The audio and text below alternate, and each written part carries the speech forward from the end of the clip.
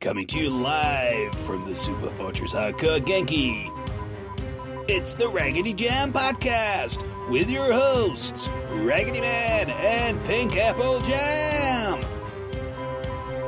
Hello and welcome to the RaggedyJam podcast. I'm Andrew RaggedyMan Watton Davis. And I'm Laura PinkAppleJam Watton Davis. And this is our month, July 2017, in comics, film, TV, fandom, conventions, and assorted other geekery, nerdery, and being excited about stuff. First up for this month's show... Feedback! Yay! People have fed back. Thanks!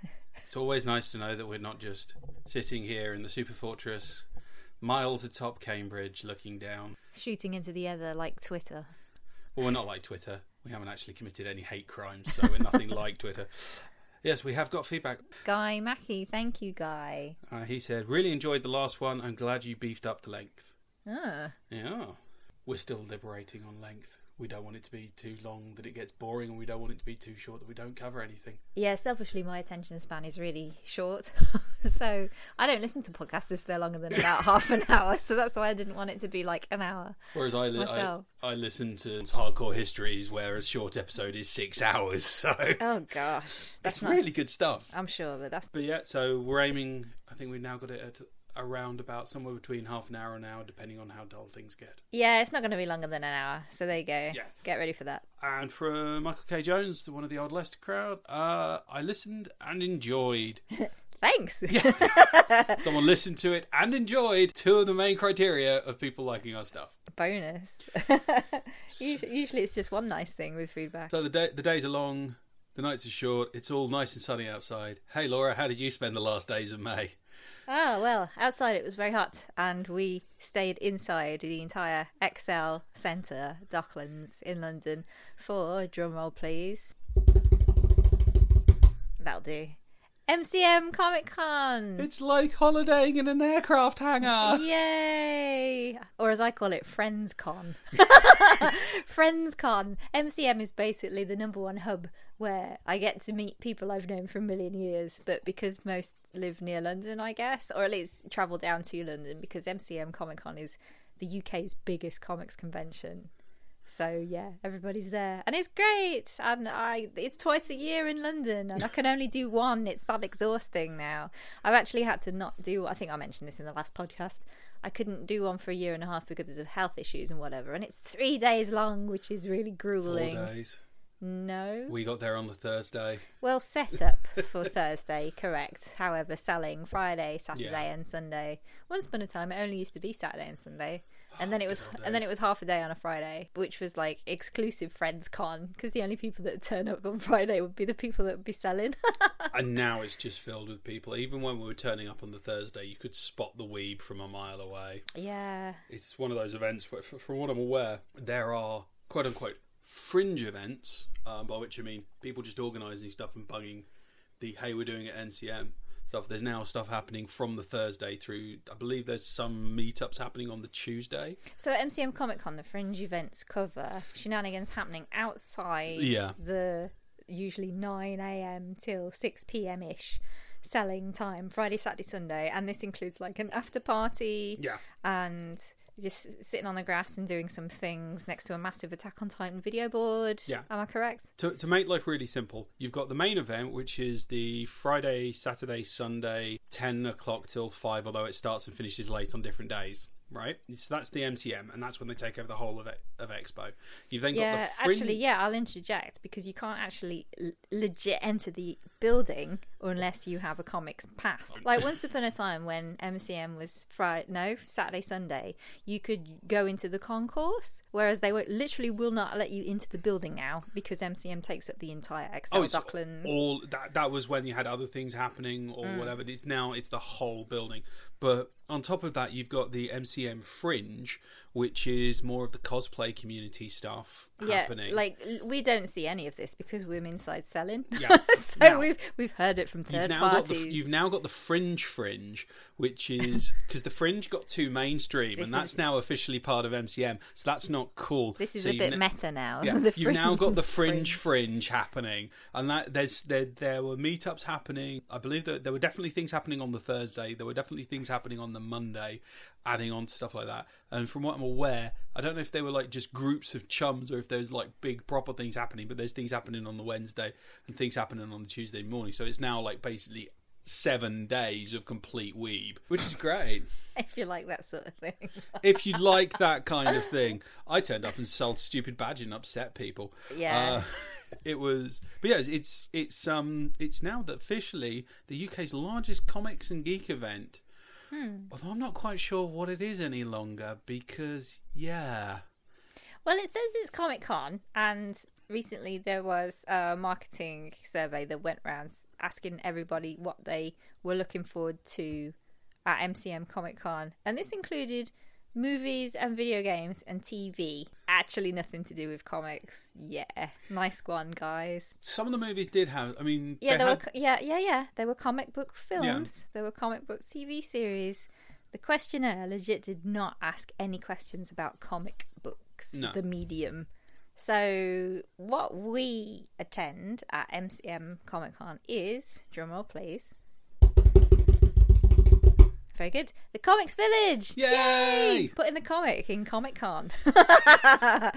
So the Comic Village, which is where Andy and I sell mainly my comic books and bits and bobs, is a whole row of tables. There's like loads, hundreds, just under 500 tables possibly at MCM. There's loads. Yeah. And indie sellers like myself hawk their wares and then swap with other comics creators and basically start talking about doing their own thing, really. So the Comic Village was in a massive void. Oh, yeah. That was... The layout of the Comics Village did not match the map. The map changed 2 times? 3 times. Three times. There was a map online, and then there was a map in print, which obviously went out to print before the map went out online, neither of which matched the actual layout of the Comics Village on the final day. So God knows what was going on with that MCM. Anyway, it was great, it was fun, but it would be nice to be able to direct people to your table, you know. But we can't complain. Yep. The tables are a good price. We get access to the entire event over the course of the 3 days. We're allowed to come in and set up. Yeah. On the Thursday, we do get a fair share of space. There's massive banners hanging over the Comics Village saying, "Hey, Comic Village people are here." So it directs people. Yeah. There is a massive key in the MCM booklet that's about 6 pages long, 3 spreads, just full of everybody who is in the Comic Village. Yeah, so despite the failings that we felt were happening in May, it's still a great event. Don't get us wrong. It just would be nice after how many years? 10 years of this sort of thing running, to be on the map in the place where you've been told you're going to be, so that you can tell people where you're going to be so they can come and buy your comic. I have no clue what was going on with that because, as you said, it changed 3 times. And they had massive, not just near us, but all over the place. They had about 2 or 3 massive great voids in the middle of the halls that no one was really sure. And we're talking a couple hundred feet by a couple hundred feet, just empty spaces with nothing in them. Yep, that's a void, all right. So I don't know what was going on with that. So it'd be good to not have a void and maybe some more Comic Village tables next year. That'd be nice. So we'll see. Particularly, but the map also led to the saddest moment of my time there. I think it was a 10-year-old South London kid coming over and asking me, the nice, responsible store holder, if I knew where. I can't remember what it was. Universal Studios? Universal, yeah. Asking where that store was, and me looking at the map and trying desperately to find it where it was, because I can't quite put a finger on it, but he had that amazing voice that only a 10-year-old South London kid could have, and that my inability to point to him on a map exactly where the thing he wanted to be was just my utter failing as an adult, and he will never trust anyone over the age of 18 ever again. I'm going to blame the people that set out the MCM map for that. I think people think the maps are a bit of an afterthought, but actually with an event as big as MCM, no. Can you please sort it out? But yeah, I mean, you made a 10-year-old sad. You made a 10-year-old make me feel sad. That's even worse. You made Andy sad. That was harrowing. But lovely event, lovely things going on. There's, to give them credit, there were comics there because there was 2 or 3 comic shops had their wares. There was Panini, there was 2000 AD were there. There was Panini, there was 2000 AD, there was Sheffield Space Centre, there was Titan. There was Marvel stall, there was a DC stall. I don't know if that was existing shops fronting for I think some the of those publishers. Actually, I think some of those shops had a bit of a crossover. Like Panini was selling Marvel, for example. Fair enough. So they did have comics, but it definitely wasn't a big focus. But they also had an awful lot of bobbleheads. I know. Funko Pops. Funko Pops, yeah. Because you had the official Funko Pop stall, and to the left and to the right you had stalls just selling Funko Pop. Yeah. So masses of that going on. Lots of repeats on that. And certain amount of shonk getting sold and then getting busted. Oh, Andy, what do you mean by shonk? Dodgy rip-off products. Yeah, like, if you're going to make your bootlegs, at least make your bootlegs look cute. Yeah, but Trading Standards went on a bit of a shopping spree of their own. So. Yeah, and it was good to see, to be honest. So, in the black bin bags they went. Yeah. And we got a bit of a front row seat for that, for a shop which will not be named. Will not be named. However, we basically got front row seats with that. Watching their bitter tears as their stock got taken away for being shonk. Saturday was a good day. Yeah, it was fun. All over it was fun. It's the weird thing with the event. It is fun as long as you make it fun. Yeah, the people were fun. Yeah, the people were fun. Everyone was nice. You get minimal douchebags, and I can handle minimal douchebags. If it was douchebags all day, we wouldn't do it. But it's like 0.001% douchebag, and I can cope with that, and that's fine. I would like to say there was an increased police presence because of all the unpleasantness, but the cops were great. Yeah, so MCM would have been the weekend after the horrible Manchester Ariana Grande concert. So yes, there was an increased security presence at an event such as MCM and other events around the UK actually. Oh, yeah. But yeah, the police were really approachable. Yeah. Best cosplay. The only bit that upset me was on the Sunday morning we were going along and there was someone with a brilliant Deathstroke the Terminator costume walking along with all his kit, all his weapon kit out, which not too keen on there was a lack of consideration from certain bunch of attendees who thought it'd be okay to take along massive great big cosplay guns without any of the orange tape on the nozzle, which is the legal requirement to bring in anything that resembles a weapon out in public. Common sense. That rule has been out for a million years. Any forum, any friend, anybody will go. So to have, after that horrific event in Manchester, to turn up with a pretend gun is a bit dumb. MCM did have a massive bin full of these guns, and you know what? I don't give a shit about your cosplay accuracy in a time such as that. People really need to look outside their own bubbles and think, how would somebody else feel about that? And it's not to say don't take your gun, you're an idiot. Absolutely not. It's just, please be considerate and maybe take to the next event, especially during certain times such as this. One thing I have to say, the number of cosplayers I heard giving cosplayers shit for doing stupid things. Oh, interesting. Was this when you were earwigging from our table? This was from the table. This was from wandering around. This was from seeing stuff on the forums.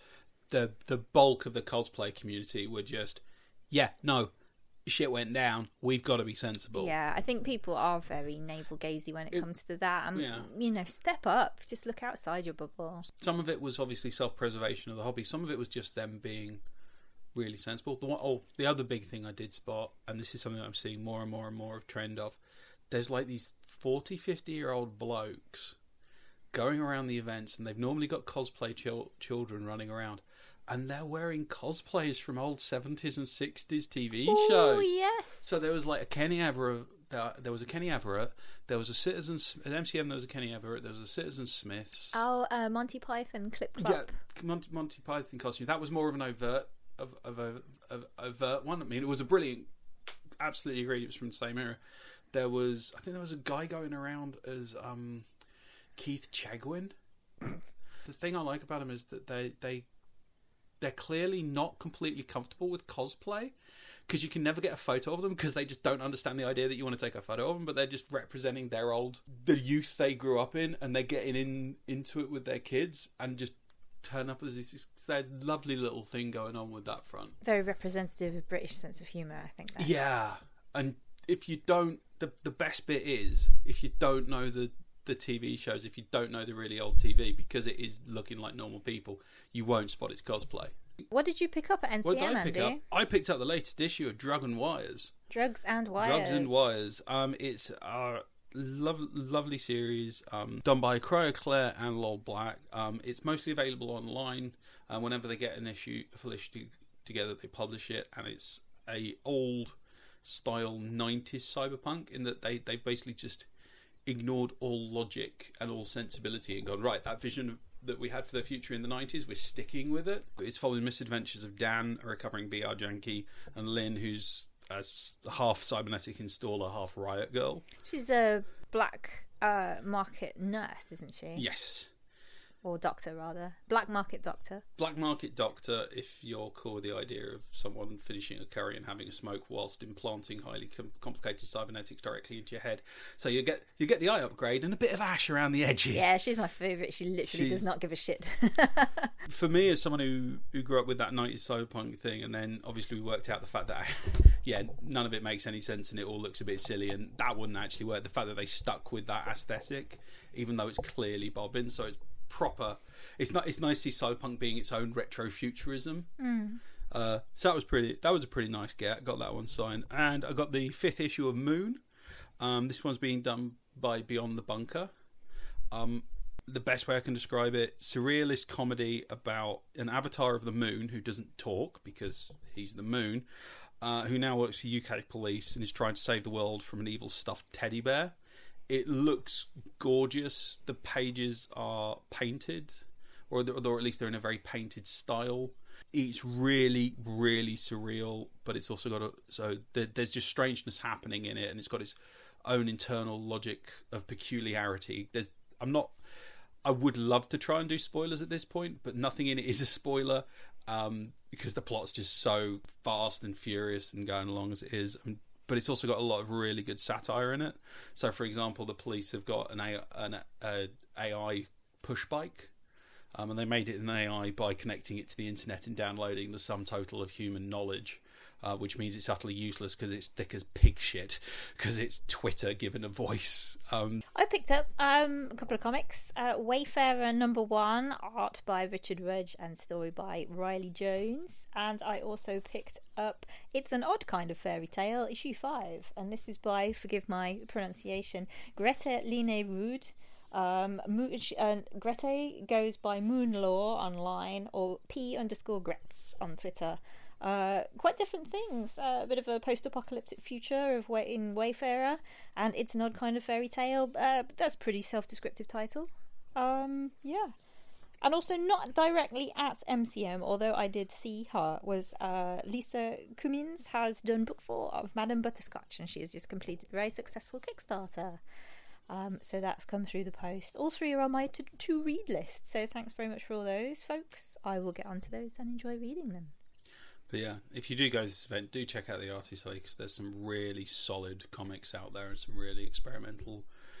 it's not even necessarily experimental, just different stuff out there. Yeah, comics drawn by people who enjoy reading and consuming comics. You know, you're not going to get the committee thinking, amalgamation, boring stuff. You're going to support people who really love doing what they do for the love of it. Meanwhile, at the comic book store. From Comics Village indies to mainstream comics, what have you picked up, Andy? I've finally got my mitts on the 6th issue of Doom Patrol. The new series being done by Gerard Way. The latest reincarnation of this long-running series. For those people who don't know, Doom Patrol started out in 1963 as a substitute story in My Greatest Adventures by DC Comics. It was invented by Arnold Drake. It was also worked on by Bob Haney and Bruno Perini. And yeah, it's a series where the superheroes are essentially presented as disabled people. They've all got massive problems. They don't get on. It's a precursor to the X-Men. And then it's gone through it's got a really checkered publication history. Starting. They did like 30-issue run in the 60s, and then it did a run in the 80s, which then morphed into the Grant and Morrison run, which is probably the most famous, where it's got really surreal and really cerebral and strange. And they had Rachel Pollack took care of that in the beginning of the 90s, and now they've had 3 relaunches after that, all of which lasted about 2 years. And then the most latest version is Gerard Way of My Chemical Romance doing the writing for it.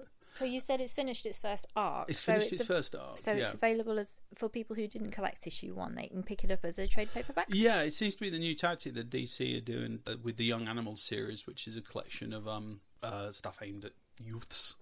They will do the first arc, and then straight away they'll put the first 6 series into paperback, which means it's good, because that means people can jump in and you know when stuff's coming. It also means that everything's going to be a 6-issue arc. So I'm not quite sure what that does with the creative flow, because if everyone already knows they've got to pin it within 6 issues, it kind of forces the hand on the writer.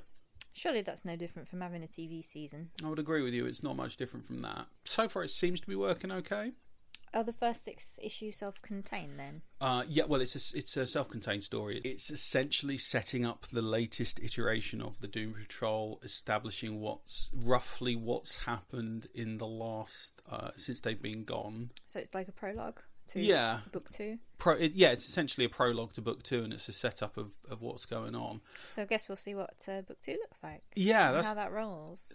Yes, eventually, once they finish the production delays, because for whatever reason, there was a whole hoo-ha about whether the series had got cancelled because they'd done issue 6, and then there was no launch date for issue 7, and apparently it's because Gerard Way really wanted a certain artist to do it, and the schedules didn't work, so we've now got this big gap to 7. I wonder why they didn't communicate that then. I have no idea. I mean, maybe they didn't know by the time the comic number 6 went to press or whatever. Yeah. But that's an easy sort of thing to discuss on social media. It is. And as soon as the rumours started flying that it had been cancelled, counter-rumours started flying that it hadn't been cancelled, and this whole thing about how it had been delayed. I mean, for a Doom Patrol fan, for someone who, I'm used to going 3 or 4 years between series, a gap of a couple of months isn't that big a wahooey.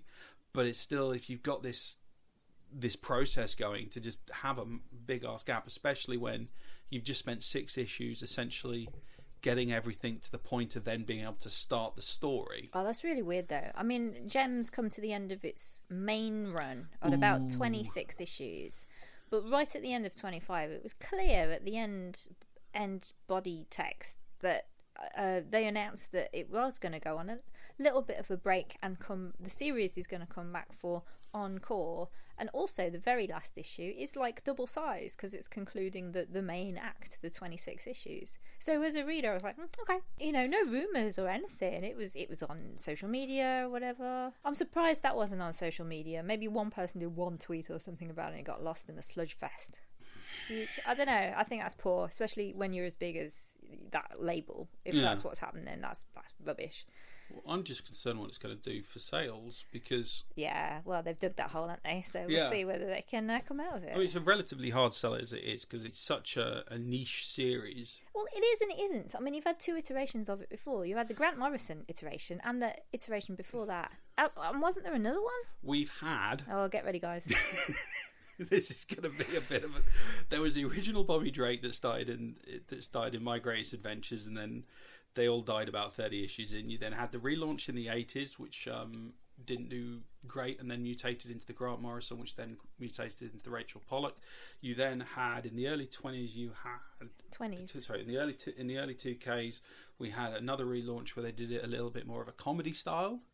You then that one lasted maybe 28 issues. You then had another series where they just scrubbed everything that had happened before and did a complete reboot, and that lasted 18 because it was awful.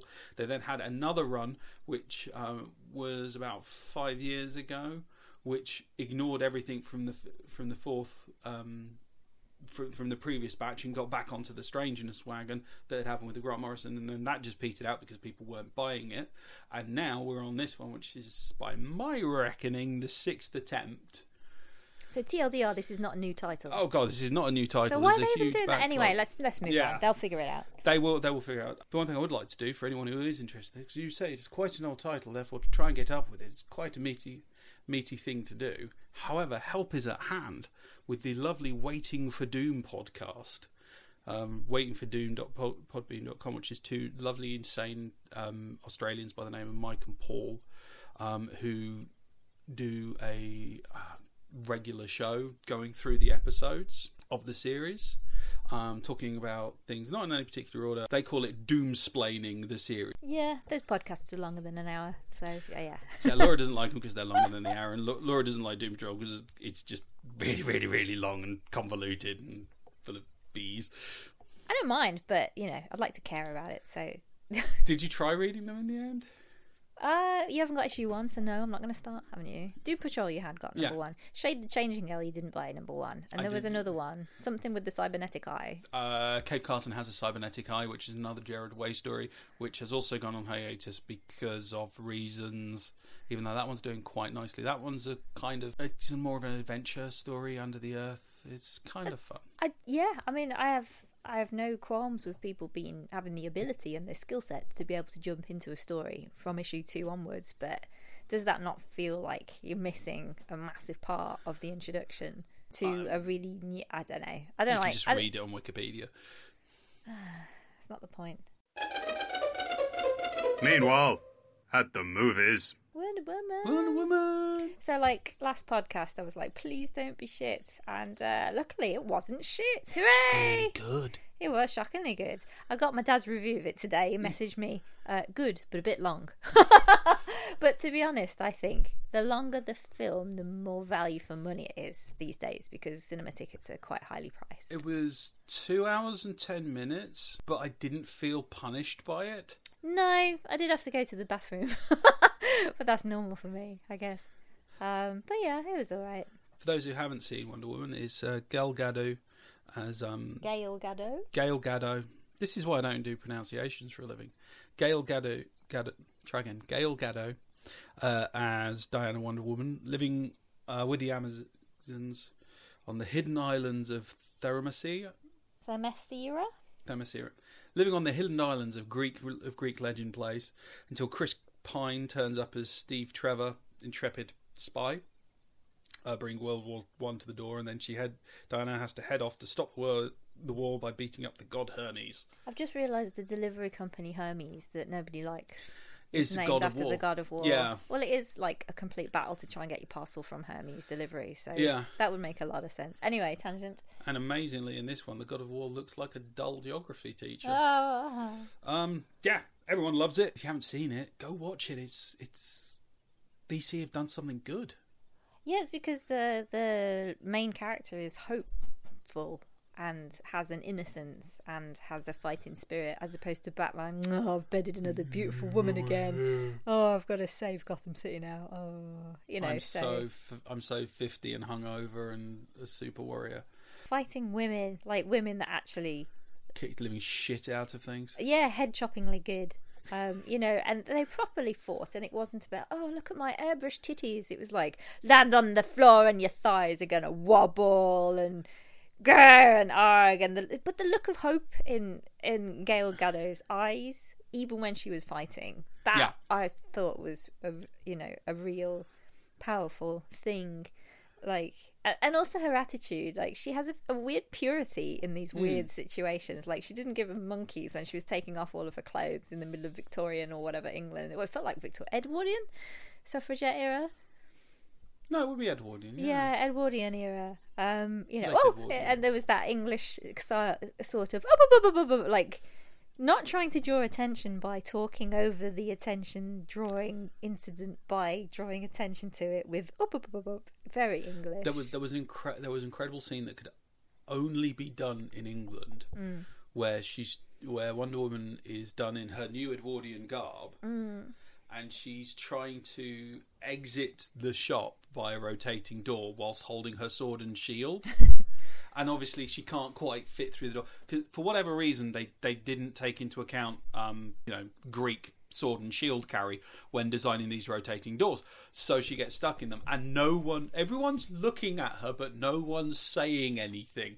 You could only have that scene in England, because if it was set in Metropolis or whatever, you'd have a lot of people going rah and being loud and brash and American. Yeah, the suffragette friend who was Steve Trevor's secretary, who basically, she was quite funny. Lucy Davis as Etta Candy. Yes. That was just this film was so aware of what it was. There was this amazing moment when Steve tries to disguise Diana by putting a pair of glasses on her, and Etta just turns around and goes, "Oh yes, of course, a pair of glasses. No one will notice she's the most beautiful woman in the world if you put a pair of glasses on her." And it just had so much politeness and condescension in equal amount. It was mwah. Yeah, it was passive aggression at its finest. It's the true British power. It was brilliant. There was lovely moments in it. I don't think it was perfect. No, I saw today that someone thought it actually didn't pass the Bechdel test. After all, they were talking about all these gods and Zeus and Hermes and the fighter and Hitler, and I was like, oh, interesting. If you want to be really strict on it, she leaves the island because of Hermes, the male god, and he is the main antagonist within it. She buddies up with Steve the bloke to fight against the Hitler bloke. To fight against I can't believe it's not Hitler. So yeah, if you really, I mean, there were a couple of touches on that front that I didn't like. Like, I didn't like the romance subplot a huge amount. I just didn't think it was necessary. And in everything else in it, I thought was great. But I thought if it had just been a friendship rather than a romance between possibly Steve and Wonder Woman, I would have preferred that. But it wasn't bad. But waking up in full makeup, it's like, wow, I want some of this Wonder makeup. Yeah, with your perfect Batwing eyeliner, that's amazing. I mean, after being on a ship. Yeah, it was very, very good. Possibly because the rest of the DC has been shit. Yeah, but let's hope that they continue, though. I'm wondering what it's going to do to the rest of the DC, because maybe make their superheroes have hope, though. Surely that's the point. Well, given what they're like for rewrites, how much does it put everything else on a back pedal as they go and rewrite everything else again? I'm really glad they got a female director on, though, to direct Wonder Woman. Yeah. Apparently Patty Jenkins, the director, she's been wanting to make this film for years, like over a decade. How many people have been in that position? Well, exactly, but, well done, Patty Jenkins. Thanks. Yeah. I really enjoyed your film, so well done, everybody. Meanwhile, on TV... Twin Peaks! Yay! Back on TV after 25 years, 26 years, 27 years. What's the meme? Over 25 years. Yeah, that'll do. Yeah, it's good. Written by Mac Frost and David Lynch, with Carl MacLachlan as Agent Cooper once more. So it's basically the original. Apparently there's a lot of backstage crew as well. Oh. So they've had a number of the actual technical crew and the production crew. Oh, that's good. Yeah, so a lot of continuity. Yeah. I think it looks like a modern version of Twin Peaks without replacing anything. Like the CG graphics suit the look of the previous 2 seasons. We got an Now TV subscription set up so that we can watch it, so that my mum and dad can watch it as well, because they were the ones that were really into it originally at the time. But we were really little at the time, so they didn't let us watch it because it was basically pretty horrific in certain places. It's still pretty horrific. Oh yeah, but for the age that we were when it was originally on TV, we missed out. But on subsequent DVD releases, we were able to catch up with it. We like the fact that the evil dude Bob in the second season, we took a photo and tagged Andrew WK, the rock star, in it. And we said, oh yeah, Bob looks like Andrew WK here. And Andrew WK liked the Facebook post. Yeah, so always that good was to cool. get a like from the Party Hard Master. So Party Hard, but Twin Peaks. Plot-wise... What plot? Oh my God! What is happening with this? There's 2 levels to this. Number one, it's a bit of a fever dream. Yeah, for 6 episodes 6 episodes. There's... Cooper has legged it from the White Lodge, kind of, and he's back in the real world, kind of, and stuff's happening. But that's the problem. Yeah. There's a lot of stuff happening, but I can't tell you what the plot is because it's not really rushed towards telling a story. No, I'd say there is a bit of a lack of humour. There are glimmers, but it doesn't seem to have the laugh out loudness, that was in the previous season. It doesn't have the moments of warmth either. No, you're right. It does feel a bit cold. There's no plot points. There's just a series of incidents happening all the way through. And we're a third of the way through. We're, how many episodes? About 24 episodes, is it? I think it's something like that. It's... No. Well, maybe 18. I think it might be 18, yeah. And we're definitely a third of the way through then. I mean, and I just feel really cross that no one has noticed that the Dougie character has basically had a massive stroke. Yeah. What are people like not helping him out? There are some people that are kind of ignoring that. Basically, the Agent Cooper character is kind of bumbling through the real world, not really knowing where he's at due to spoilerific things that happens around episode 2.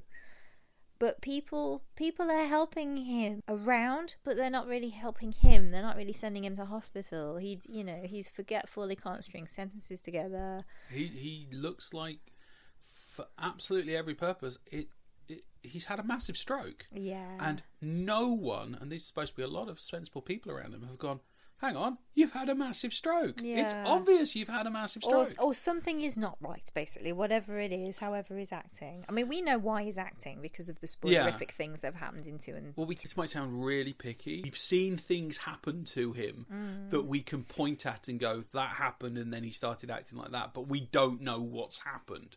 Yeah. We don't know why any of it's going on. So I read somewhere someone said the directorial style is more like late David Lynch as opposed to early David Lynch, who made Twin Peaks season 1 and season 2.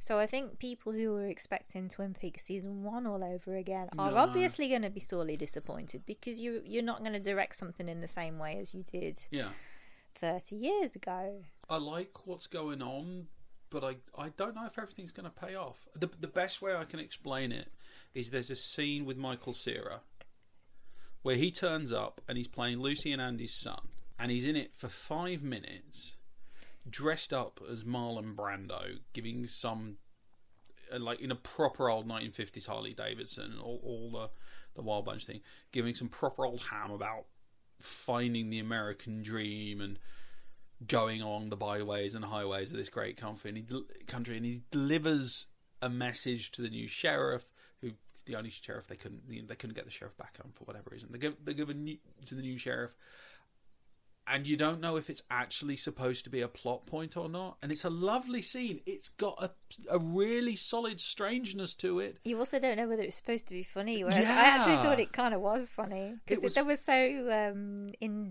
what's the word? It was just endearing. I think their dialogue. It was endearing and it was lovely, and I didn't want to punch Michael Cera in the face, which that's an achievement. I've just got this horrible feeling that it did nothing. I don't know if he's going to pull it all out of the bag and it will all make sense at the end of it. But it's like that and so many other guest appearances where people have gone, wow, this is great stuff. We want to be in on that. And then David Lynch has been given all these stars going, hey, I want to be in on that. And he's gone, yeah, sure, I'll give you a little scene and we'll have a little taste of this and we'll have a little taste of that. And you're just left with a whole lot of little tastes of everything and no real meal. Yeah, well, we'll stick with it until the end of this season. But, it'll be interesting to see how it pans out. It's got to be a massive build-up to something cool. Better.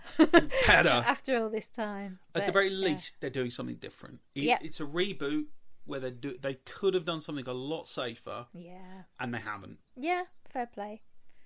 Talking of reboots. Yay! Game show reboot. Yay! Oh, this is a mixed bag of good and bad and indifferent. I'm happy with it. I'm looking forward to the Crystal Maze, which is going to be on Channel 4 on Friday. Yay! Yay! So it is an entire reboot. Channel 4 did some specials. Charity raisers in 2016. Mm-hmm. And he's dug up some facts. There are a 32,500 square foot maze in a custom built set. Yep. And the teams of 5 who apply in a group for 10 games per episode. Yes, so we've got teams of 5, and the teams are actually people who know each other. In the original Crystal Maze. I never knew this. No, neither did I. I think I read it in a Den of Geek article, so thank you, Den of Geek. Teams of 5 in the original Crystal Maze met up the night before and like had a meal, and then they got to know each other. Whereas, and then Richard O'Brien just kind of mocked them mercilessly for up to about 16 games, per episode. Now we've got teams of 5 who apply in a group, and these guys already know each other, so the dynamic is going to be different, and they've reduced it to 10 games per episode. Again, my attention span. I remember watching the Crystal Maze in the 90s, getting a little bit bored throughout the end. So I'm really excited. I'm a big fan of Richard Ayoade anyway. I think he's hilarious, and he's deadpan, and I think he will just add a little bit of energetic surrealism as opposed to maybe Richard O'Brien's deadpan surrealism. Andy's scrunching his face up now. No. I love Richard Ayoade. I think he's great. I think he could be a very good presenter on it. I just think the Richard O'Brien legacy is so strong that they're determined to have strangeness in it. Sure, I mean, Ed Tudor-Pole suffered from what Richard O'Brien established in the original series. Madly, because he just couldn't pull it off. He couldn't, but it was different. And again, like with Twin Peaks, are people expecting exactly the same? And if so, isn't that a bit boring? Shouldn't people just, absorb what's being delivered and then have their own take on it, instead of go, it never meets my expectations of a TV show I've never made in my entire life. Well, it's like with the reduction in the number of the games. If they're going to make the games a bit more, if they do the games quote unquote right, and if they make them a bit more in depth, because they were like, you got a 1 minute game, you got a 30-second game. They were very. There were a lot of games that went in which were quite obvious, and it was straightforward what you had to do, and it was half the joy of it was you just saw them going in, and there was a skit someone did where they went into a room and there was a kettle and there was a tea bag and there was a cup and they didn't know what to do. But it could work. The new format, I think I'm all game for it. I just wish they didn't press the strangeness of the presenter. Because I believe the shtick for Richard Ayoade in this one is that he's got a fake hand. He's got one of these finger-pointing fake hands with a massive finger. And because the finger is so long, it keeps breaking and snapping because he keeps waving it around everywhere. And I don't know. This is just stuff I've read. Yeah. I haven't even seen an episode. So, yeah, it's going to be fun. I'm gonna put my colours on the tree and say, if it was him presenting it as himself without doing a shtick, I would be several kinds of crazy about it, because I just think he's naturally funny and he's naturally peculiar. Maybe that's not what they want, though. Yeah, I think Richard O'Brien had a really natural weirdness because the guy's mad. Just the guy's just eccentric beyond all belief. And since then, they've been trying to ramp up the eccentricity. And it's like, no, either get a presenter who's just straightforward bug crazy, or let the presenter do their thing, like they did with Richard O'Brien. They let Richard O'Brien do his thing, and it was brilliant. If they let Richard Ayoade do his thing, he would be brilliant. As it is, he's just going to be really, really, really good. So let's see how it rolls out. Talking of incredibly weird choices of presenters, The Gong Show is coming back. Tell me about The Gong Show, Andy. The Gong Show is an amazing bit of Americana from the 70s, where they had basically anyone in the LA area could apply to do this.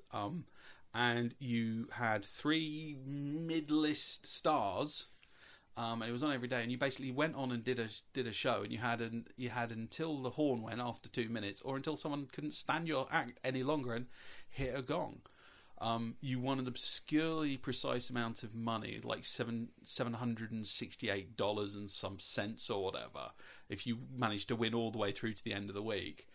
And it meant that you had a combination of actual talented people turning up, because Oingo, the Mystic Knights of the Oingo Boingo, turned up at one point, and there were a couple of bands that turned up, and people you'd actually heard of went on it. And then you had people who just obviously had no talent whatsoever, and quite possibly it was a form of caring the community turn up. And it was wonderful, and it was wacky, and it was off the wall. And they've now brought it back, which is kind of cool, even though we now live in the world of YouTube, so most people would have seen it. However, they got Mike Myers doing it. Ish. They got Mike Myers playing the host, Tommy Miltland. And Tommy Miltland is this failed. It's this character. It's this utterly convoluted character they've come up with, where he had this indistinguished. He's a British actor who had a certain amount of success in the UK, then went over to America and has had not much success, and he's had various lawsuits against him and scandals and intrigues and all that.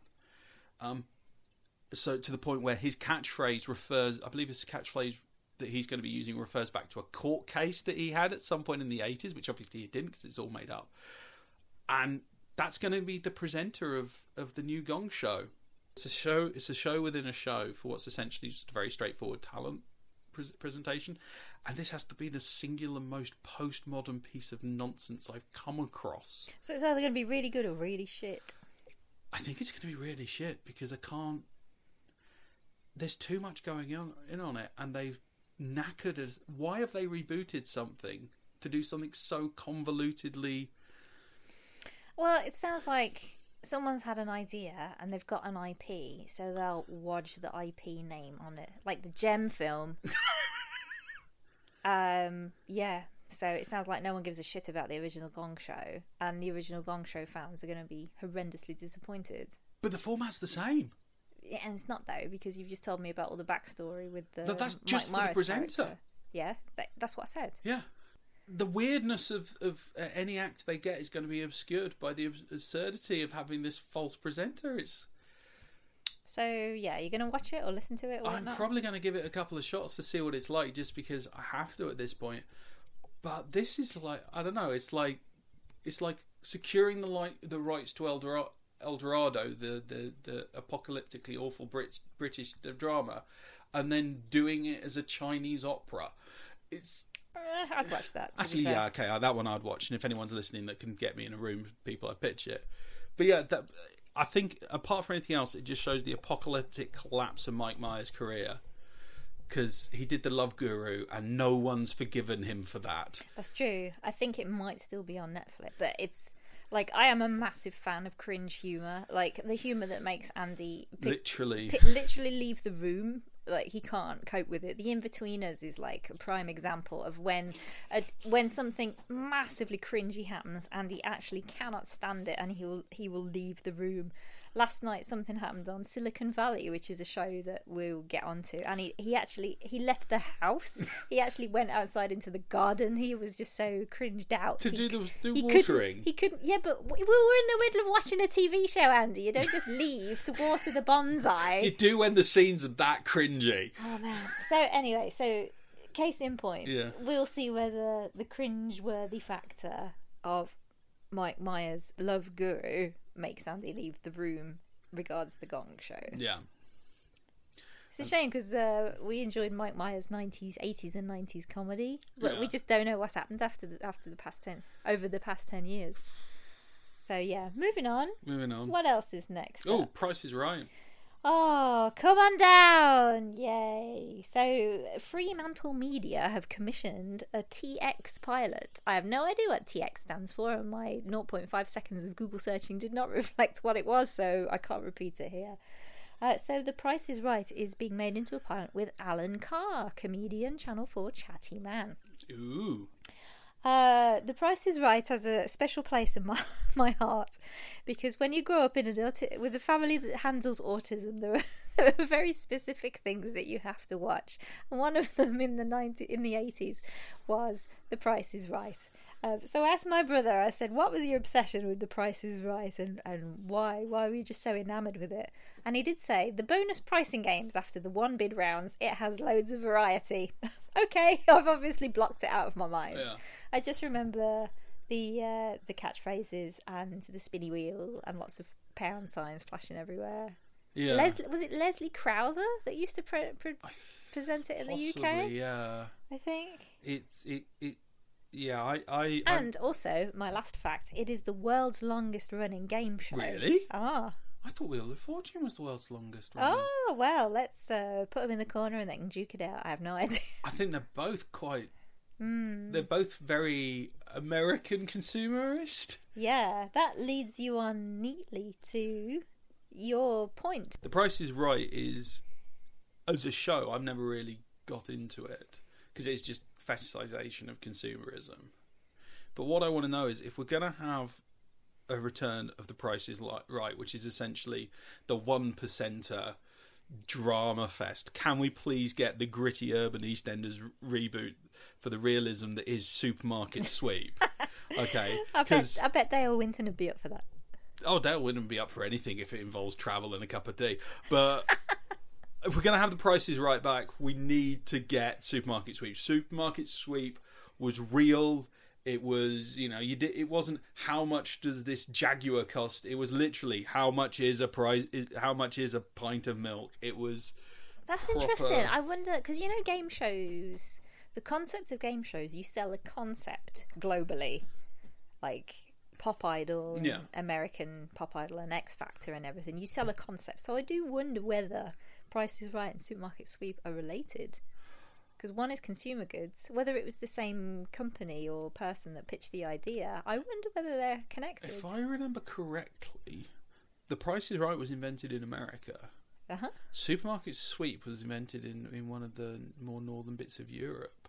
Well, you say invented, but do you think the concept was purchased and then the concept was developed into supermarkets? But the original concept might have been the same as The Price is Right. We will do some digging around, folks. We'll have to do some research. But yeah, I just... Because this shit's important. I just think, we need to get the proper Price is Right, Supermarket Sweep rivalry going. And then you remember that scene from Anchorman where you had the news teams beating each other up? I just think the gritty urban, I just think The Price is Right versus Supermarket Sweep in a no-holds-barred street fight would be a wonderful bit of TV. I agreed. And talking about a wonderful bit of TV, last podcast we waxed lyrical about the wonderful Netflix series The Get Down. And now it's got canned. And then 3 days afterwards it was like, it's been put in the bin. And we were like, oh. Yeah. But I can understand why, because it was costing $1 million an episode. It was... Yeah, maybe don't do that, guys. Don't shit your budget up the wall. Yeah, that was... But it also proved... Another bit we got wrong was it proved Netflix isn't bulletproof, because Netflix, the whole thing with them was they have the metrics, they know what people are going to watch, and it turns out that either people... Netflix never say what's happening, that either they just weren't shifting the units outside of Netflix, or people weren't weren't watching it, or to justify the expense, which is a shame because it was great. Yeah, I really did enjoy The Get Down. They had characters that were flawed but lovable, and you really rooted for them because they're really up against the wall. They were lovable. They were. So we'll never know unless someone gives Baz Luhrmann another couple of squillion dollars. Yeah. So yeah, we'll see. It's interesting. But yeah, Netflix shows are not infallible. Is that the right word? Is there anything else we've been watching? Because this month we've been watching a lot of telly. We did. I've had some time at home due to personal shenanigans, and so we basically watched a lot of TV. Getting the Now TV subscription sorted out for Twin Peaks, we were like, oh, what else is on here? Well, Game of Thrones. We're coming up to the end of the 6th season finally. Yeah. It's as brutal as we remember. Still got our favourite characters though. It was disturbing how much I knew was going to happen purely from the amount that everyone else had gone on about it. Yeah, so spoilers happen, like the Hodor spoilers and things. But still fun. Interestingly, that's turned out to be my office place's casual conversation.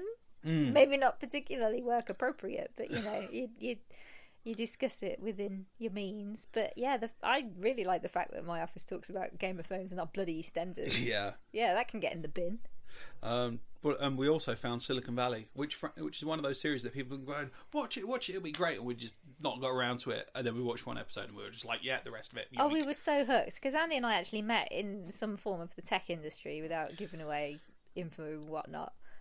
So yeah, all the corporate shenanigans that happens in the fictional Hooli company with the guys at Silicon Valley, and then working on games and things in people's own time and NDAs, and it's crazy. So it's Mike Judge doing a story about Pied Piper, which is basically a company started by a bunch of geeks in Silicon Valley. It's making jokes out of geek culture, the startup culture going on in Silicon Valley, the cutthroat venture capitalism and all the shenanigans going on there. You've got a cast of about 3 or 4 main characters. 5. 6 young male geeks are the main characters. So 2 female characters in the later series. Yeah. That disparate. Both of whom are venture capitalists. Yes, they are. Both of them are VCs, and the characterization, I think, is handled quite well. Yeah, they do have female programmers turn up quite a bit. They do actually, yeah. It's just that they're normally not hanging out with the main characters because the main characters are intentionally pitched at being socially awkward and not that great with talking to women, which is cliche. But the main characters are definitely the cliche, but they do regularly show the not cliche, the normal person side of the whole geek thing, which is quite cool. Yeah, they are. They're all flawed, but they're all quite complex characters. You do want Pied Piper to succeed. Yeah, it is interesting. We're coming up to the end of the 4th season now. It is interesting to see how the concept of Pied Piper pivots, and the gaining of money and the loss of money and direction is crazy. They burnt through several $1 million of money and produced surprisingly little, which I guess is it. On the one hand, it's really easy to have sympathy towards them because they're likable characters. But on the other hand, I'm also being asked to have sympathy for a bunch of quite wealthy people that whenever they lose $1 million, their first reaction is, shit, how do I eat ever again? Yeah. You'd have thought they'd learn by season 4, but not, obviously. And every single one of them, it's like, we could stop doing this and go and get a job that will give a lifestyle most people would describe as incredibly nice if we just signed up for a regular job in the industry. Maybe that's what they'll do in a later series. Yeah. But it is roller coaster. It's interesting the loopholes that each side will come up with. I've managed to spot a couple. I don't know whether that's my experience in the tech industry or not. But having knowledge of things like, hearing about the fact that patent trolls exist. Yeah. If you know the kind of industry they've been in, it's quite easy to spot what's coming around the corner. And because it is a comedy, it's a comedy of errors. As soon as something turns up, it's a setup to a fall. Yeah, when you see it though, that just adds to the cringe. And there was one incident where you did leave the house. That's because it was so obvious a setup, and the garden did need watering. But the one thing I will say is it also definitely shows the problem Mike Judge has got with working class people. Mike Judge is a judgmental dick. Mike Judgmental. I don't. There are the only people we've seen so far to actually do a real, solid, tangible work are normally presented as terrible people. In the tech industry, you've got these people working in a server farm, which is a tangible, real product that actually does something and makes money, and they're basically presented as dullards. Anyone, the people using the technology in a insurance company are all a bit dull. It's if you're not a super out there with it person, then he just thinks you're a bit shit. Maybe this is why you preferred Mike Judge's previous film Office Space to another previous film, Idiocracy. No, I liked Idiocracy. I know, but you probably preferred Office Space because of these reasons, whereas your main criticism of Idiocracy was because you felt that your average Joe was shat upon a little bit from a relatively high height. Yeah, Idiocracy I had an issue with because it was the whole premise of Idiocracy, for people who haven't seen it, is some guy gets knocked 300 years into the future, where quote unquote the idiocracy has taken over, and it's basically people that listened to advertising and who just got on with their lives without necessarily being highly analytic of what was going on. And they were all presented as dumb, horrible people. But actually they were quite nice, because no one in it was malicious. As soon as someone turned around and went, I have proof and I'm an expert, they all went, yeah, all right, we'll listen to him. And you got Terry Crews as the president of America going around on a trike with no sport, and no one at any point mentioned his race. Obviously they mentioned the fact that it's Terry Crews and he's awesome, but and he didn't. You said he didn't have security. He had no security, so no one was going to take a pop at him. So those were positive things. I think a lot of people read Idiocracy as a really snobby way, where I was like, okay, they needed help and things weren't going perfect, but the people were pleasant. And that read on that. So I just think Mike Judge is really judgmental of people like that. And with the Silicon Valley, it was definitely... There were a couple of bits where it was like the main characters were seen by normal folks as being jerks, but more often than not, if they ever properly interacted with regular people, I thought that regular people were being presented as a bit of waste, a bit of a waste. So possibly. However, I think the flip side of that is that these highly intelligent but socially awkward people really do get their comeuppance when they deserve it. Oh, they do. Yeah. But again, they're pissing away millions of dollars and no one's really suffering from it. No.